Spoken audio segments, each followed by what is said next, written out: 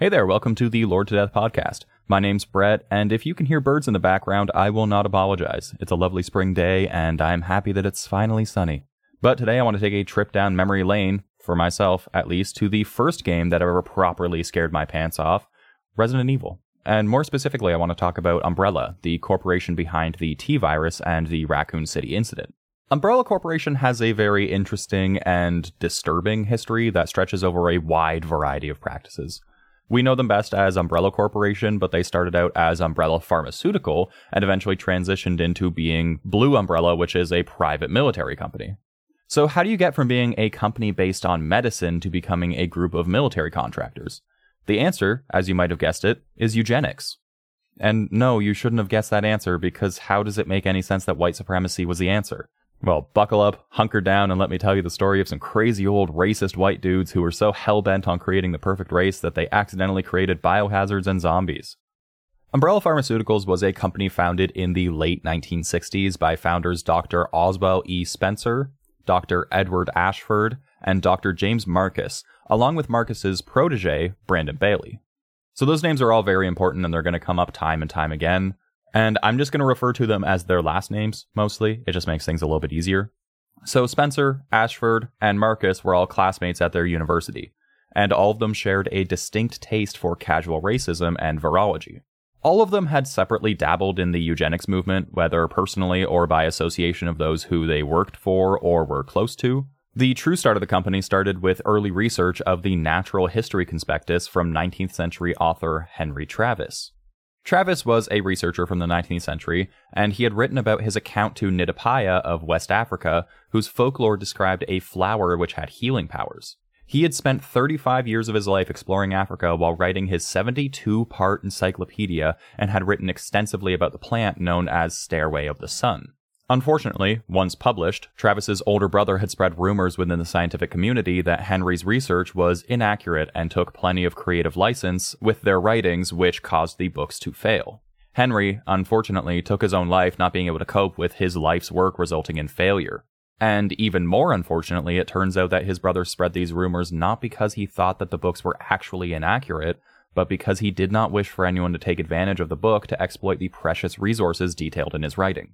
Marcus and Spencer headed out on an expedition with one of their students, Brandon Bailey, as aforementioned, to go find this mysterious flower which they believed would give them great powers to shape the world as they pleased.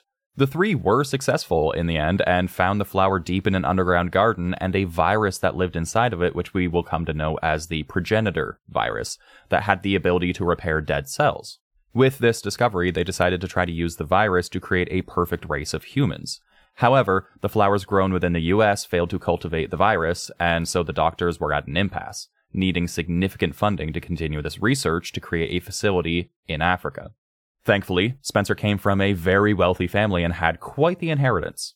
Spencer used his wealth and influence to form Umbrella Pharmaceuticals and established a base within the Nitapaya Garden so that instead of trying to grow the plant in the US, they could have it cultivated at the source directly and transported across the Atlantic to a facility in the States where the virus would be researched. Immense as his wealth was, Spencer's wealth turned out to be insufficient, and they required more funding to be able to live out their eugenics dream. The founders would start research into what we now know as the T-Virus, or Tyrant Virus, which they would sell as a bioweapon to militaries to subsidize their research into the progenitor and eugenics. Now, there are two different kinds of bioweapons that we're really going to talk about, but I'm just going to refer to them as bioweapons because it just makes a little bit more sense to me.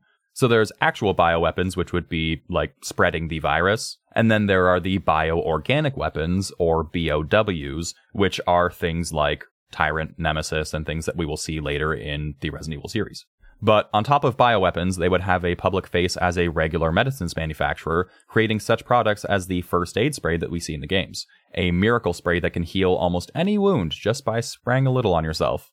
They also created Adravil, which is basically our real-world's Advil, as well as Aquacure, which is a product that targets female fitness recovery, whatever that means, it was never really explained. And then there was Safsprin, which was our real-world aspirin that could cure illnesses like the common cold. Umbrella would contract leading pharmaceutical companies internationally to develop the new medicines for them, which they would use for their bioweapons research. Their main facility was in the Arklay Mountains and was just called the Arklay Facility or Arklay Laboratory. And in the late 1970s, the Arklay Laboratory got their hands on samples of the Ebola virus, to which, publicly facing, Umbrella was supposed to help in finding a cure for Ebola. But much to everyone's surprise, they actually used their research findings to strengthen the Ebola virus to make it better suited as a bioweapon. During this time, the T-virus was expanded considerably thanks to the research led by a Dr. William Birkin, a virologist who discovered the Golgotha virus, or G-virus as we're going to call it, while studying the T-virus. Birkin was a child prodigy who, at the age of 15 in 1977, was employed by Umbrella and offered executive training programs at the Arklay Laboratory, along with a Dr. Albert Wesker. Their training ended when the lab school program closed, and both Birkin and Wesker were offered senior roles at the laboratory and transferred there in 1978. Both of those names are pretty important, and again, I'm going to refer to them as Birkin and Wesker, mostly. So Birkin and Wesker, on their first day as senior researchers, were introduced to a girl named Lisa Trevor, who had been a test subject at the lab since 1967. Having survived and mutated from exposure to the progenitor virus, her enhanced abilities made her a very reliable test subject. See, the virus had a rapid and high fatality rate, making it almost useless as a bioweapon since it wouldn't travel very far. It also made it very difficult to test because the subjects were typically a one-and-done deal. You infect them and they die. To which Birkin was trying to find a remedy with the G-virus. This new strain, the G-virus, could keep humans alive in an aggressive, brain-damaged state, like a zombie. Now, there's no really great way to segue into this little tidbit, but I think it's very interesting because at this time they were starting to be a little bit more corporate. So at some point around the time of its founding and before Umbrella went corporate in the 80s and 90s, Spencer went to Eastern Europe to study under Mother Miranda from Resident Evil 8. It was there that he came across the four houses symbol that was around their manor. The four houses represented the four lords of the village who founded the settlement way back when, and in the middle was a crest that consisted of 8 triangles coming together at a point, every other one a different color, and this was the symbol that Spencer would adopt as the logo for Umbrella. So, just like most of his work, he kind of just stole it. And as mentioned before, there was a time in the 80s and 90s where Umbrella experienced a shift to being more corporate as their power and reach extended.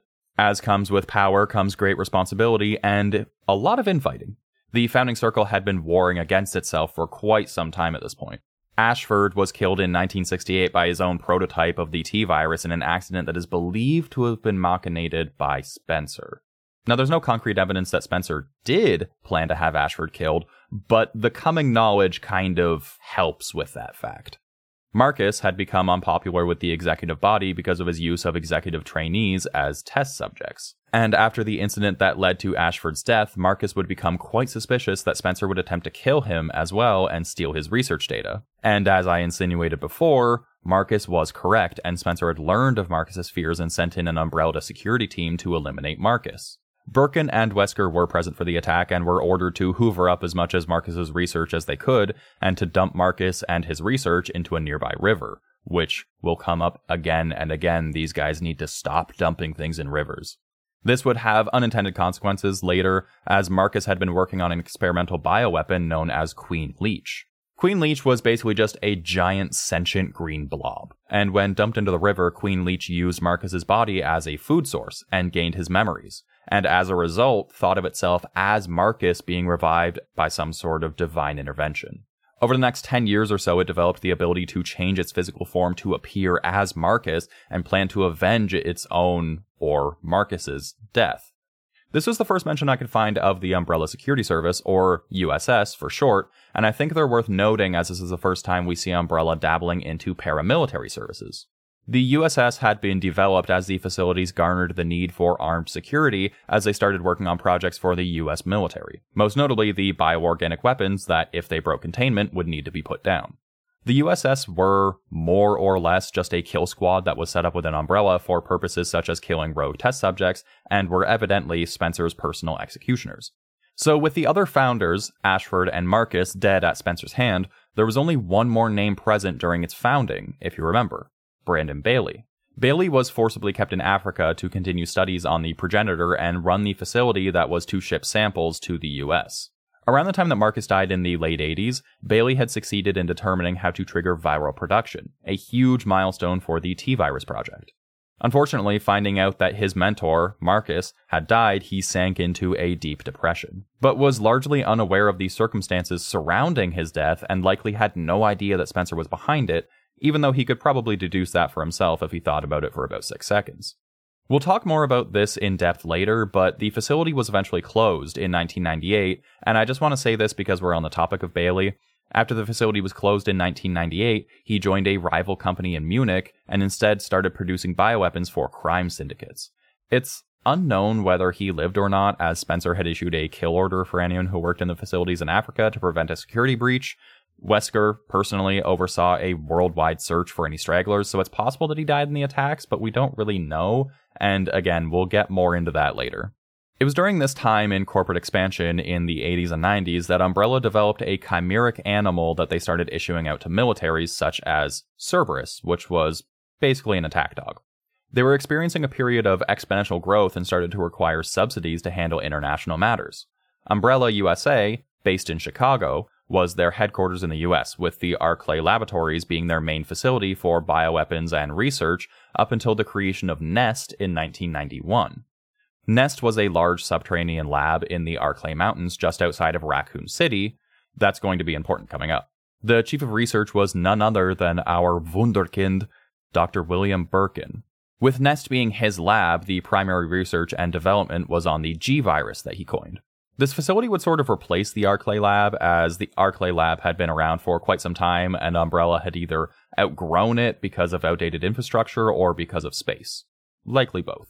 Spencer had put a lot of effort into creating NEST just for the G virus, as it was a strain that was capable of repairing dead tissue and could, in theory, be used to transform infected people into superhumans that he based his entire life's work on. Outside of the US, there was also Umbrella Europe, formed in the 80s, who pioneered the Nemesis Project, which was a plan to create an intelligent parasite since Umbrella USA had failed to produce a strain of the T virus that didn't cause severe brain damage and loss of intelligence.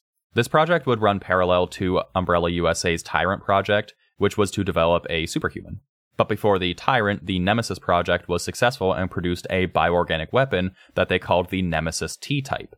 This was a hulking creature, humanoid in shape, that was a massive muscle and sheer will. This was the creature that would pursue the main character in Resident Evil 3.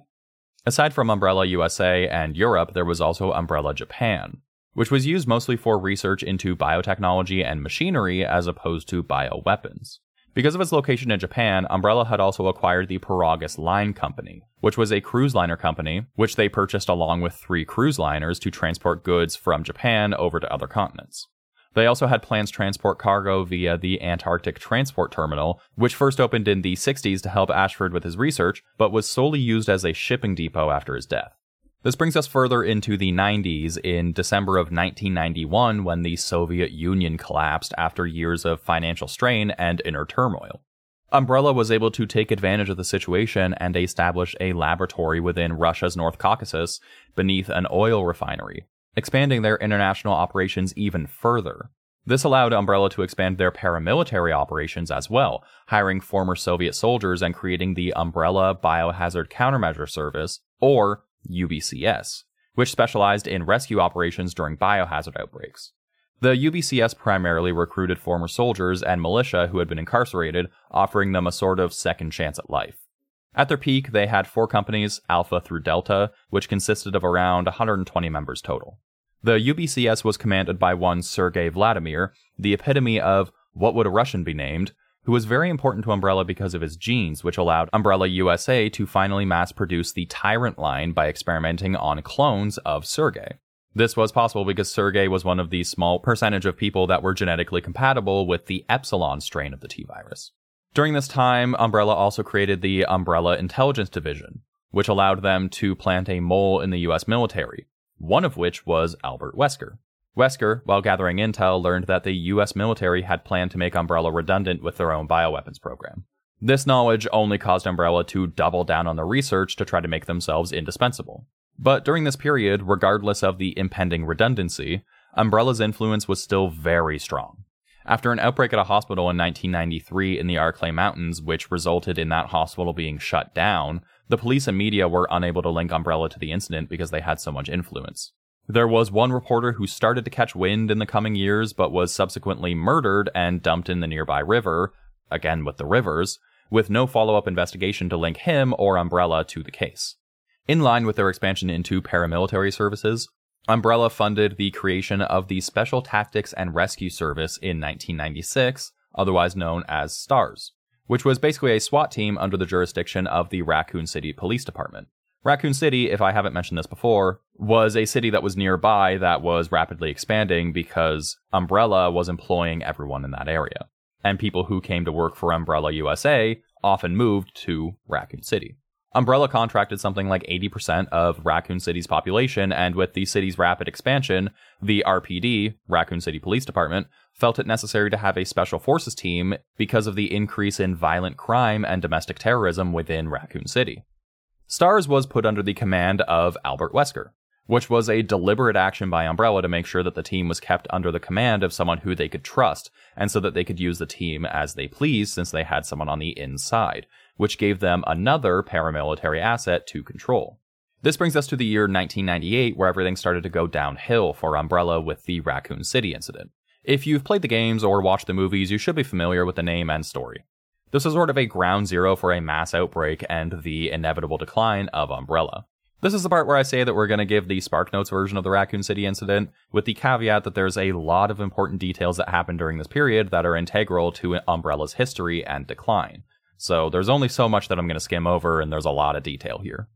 The trigger incident happened, as mentioned, in 1998 when a bioweapon caused a containment failure at the Arklay laboratory. This was none other than the Queen Leech itself, which we mentioned earlier, or Marcus Christ Reborn, that had been planning Umbrella's downfall for the last decade. What exactly happened isn't known, but this caused a facility-wide lockdown. Cerberus bioweapons, the bioweapons created for the US military, broke confinement as a result. They escaped the laboratory and started killing several hikers and passersby in the surrounding mountains. Because Cerberus were injected with the T-virus, that spread to those who were killed and wounded in the attacks, who rose up as the first zombies that were so iconic to the Resident Evil series. The outbreak continued silently in the Arklay Mountains, where it spread to the Spencer Mansion, and the events of Resident Evil 1 take place. Umbrella gave Wesker, the captain of STARS at this point, an order to take his team to the Arklay Mountains where he could eliminate the outbreak, gather any incriminating material, and ensure that his team was killed by bioweapons in the process as a cover-up. He was supposed to record the team's efficacy against the bioweapons as a means to see how the bioweapons fared in actual combat, and to blow up the facility to eliminate any connection to Umbrella. Instead, he decided to collude with a rival company, fake his death, and have his teammates corroborate his death while escaping with intel after deciding that Umbrella was doomed to fail and to take his chances elsewhere before the company could drag him down. As mentioned before, Wesker was privy to the knowledge that Umbrella was soon to be made redundant by the US government, so he had already jumped ship. At the same time, Wesker's schoolmate, Dr. Birkin, had made the decision to leave Umbrella as well, after repeated failed attempts to get into Spencer's inner circle. Birkin had plans to hand over the T-virus and his own creation, the G-virus, over to the US military authorities and turn himself in. In the weeks leading up to his surrender, he dumped the T-virus into a sewage treatment plant as well as the processing plant for failed experiments as a means to sabotage Umbrella, again with the dumping things into rivers. This resulted in the T-virus slowly making its way to and through Raccoon City.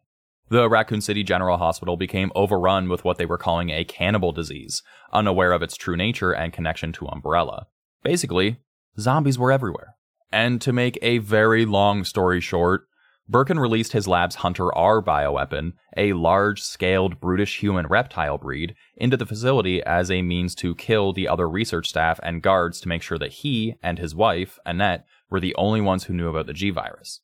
Being confronted by the USS Alpha team, who took most of the remaining samples of the G-virus, Birkin injected himself with one remaining sample that he kept in his pocket. Birkin turned into a hulking, powerful monster, and with the USS retreating through the sewers, Birkin went on a rampage and killed most, if not all, of Alpha Team and destroyed the G-virus samples. These samples, having been destroyed in the sewers, exposed the sewer ecology to the virus, leading to rats and cockroaches being infected, making their way into Raccoon City's reservoir and infecting the dam employees, causing further infection into Raccoon City. And then there was also the fact that, unbeknownst to them, Umbrella was being infiltrated by a rival company at the same time. Ada Wong, an agent in the unnamed rival company in bioweapon research known as the Organization, developed a relationship with the new chief of research, Dr. John Clemens, and gathered information about Umbrella's current projects and operations, including the knowledge of Birkin's G virus. So with Wesker, Birkin, and Wong, the downfall of Umbrella was largely due to internal espionage. Birkin was sabotaging his own research and causing the spread of the T virus into Raccoon City. Wesker had lost faith in the company entirely and had gone rogue, and Ada was on the inside feeding information to the organization. All of that coupled with the lockdown caused by Queen Leech, Umbrella was in a whole lot of trouble.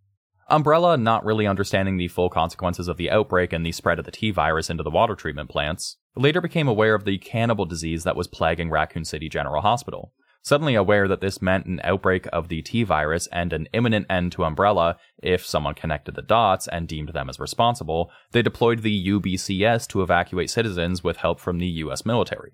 And being the good guys that they always are, Umbrella saw the outbreak as a chance to test even more bioweapons and deployed the Nemesis T-Type into the city to find the remaining STARS members and kill them amongst the chaos, so as to tie up any loose ends.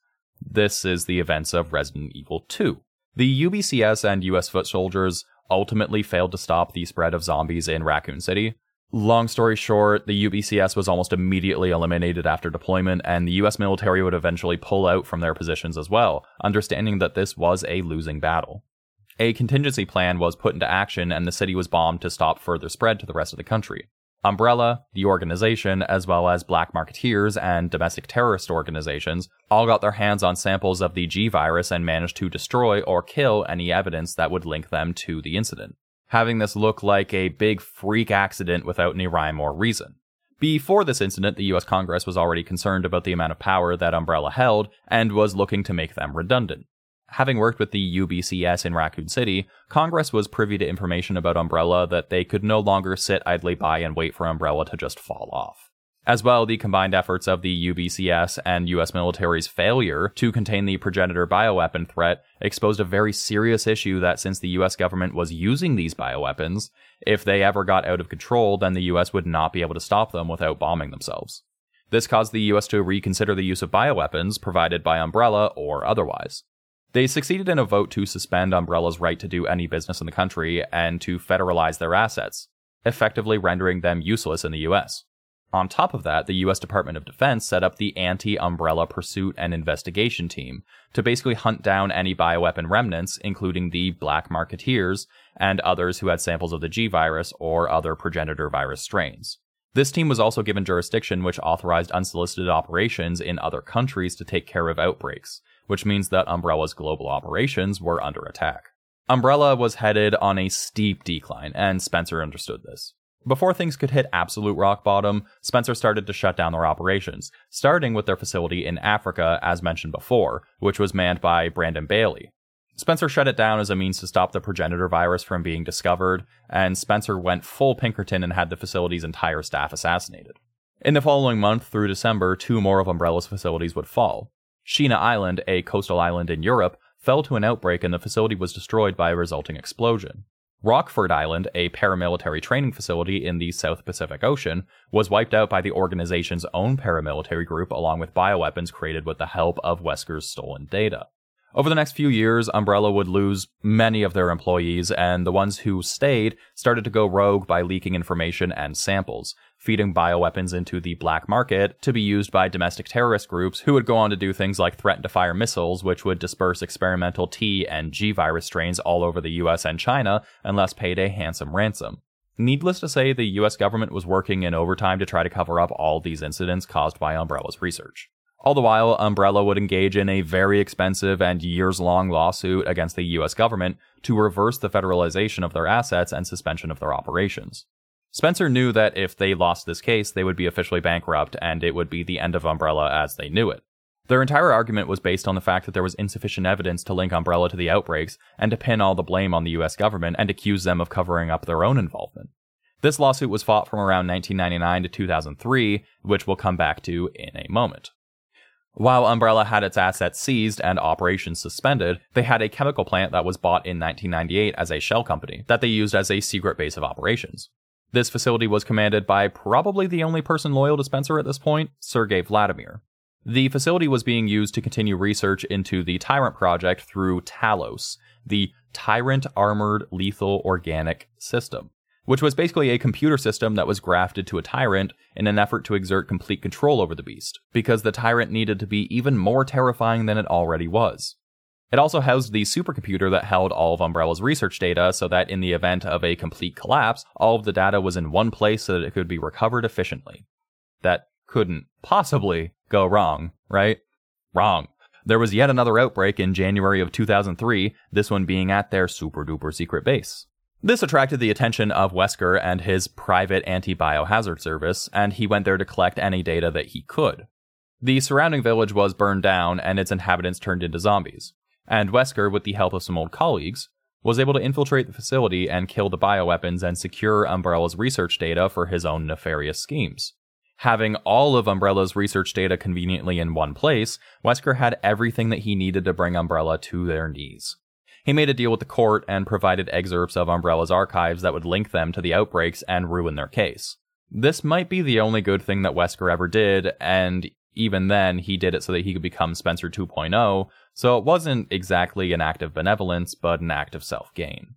With the case over and Umbrella declared guilty, they had no choice but to file for bankruptcy and close their operations. Their US operations were shut down almost immediately, and the ones in Europe soon followed. Their facilities in Japan lasted about another year before they were eventually liquidated in 2004. Spencer, however, didn't get off easy. American and Russian intelligence services would begin a manhunt for Spencer, seeking to bring him to justice for the crimes that he committed. Spencer would hide successfully for a few years, but was eventually found when he leaked his location to Wesker. See, Spencer was getting old and he was very close to death. He knew that his time was coming, and he figured the best way out was to have a one-on-one with Wesker and try to explain and pass off his ideals and let him in on Project Wesker, which was the culmination of his obsession with eugenics, bringing this episode full circle. Albert Wesker was one of several children who were adopted and raised with the surname Wesker and carefully guided through life with the best education that money could buy. Eventually, 13 of the candidates were unknowingly injected with the progenitor virus. Since the progenitor virus had a very high mortality rate and very few people could actually sustain it, all of them died except for two, Albert and Alex Wesker, who would take two very different paths in life, although Spencer told Albert that he was the only survivor of this project. Wesker listened to the old man's tales and then promptly killed him, ending Umbrella's legacy once and for all. Although Wesker would go on to create the Ouroboros project, which would continue on the legacy of eugenics. The project's intention was to kill everyone in the world who was not compatible with the progenitor virus, leaving only the elite few who were considered the cream of the crop of mankind. But Umbrella died with Spencer, bringing us to the end of this story, which means I get to ask, what did you think? Do you think that if Umbrella didn't put all of their eggs into one basket, or supercomputer in this case, do you think they could have succeeded further? Do you think maybe they would have won that court case? Or maybe in an alternate world, do you think that the progenitor virus could have been used for good to help cure disease instead of, create a race of perfect humans? You can find us online at Lord to Death on your favorite social media or podcast websites. And until next time, if you're considering a career in eugenics, maybe just don't. And I'll talk your ear off next time. Slaya.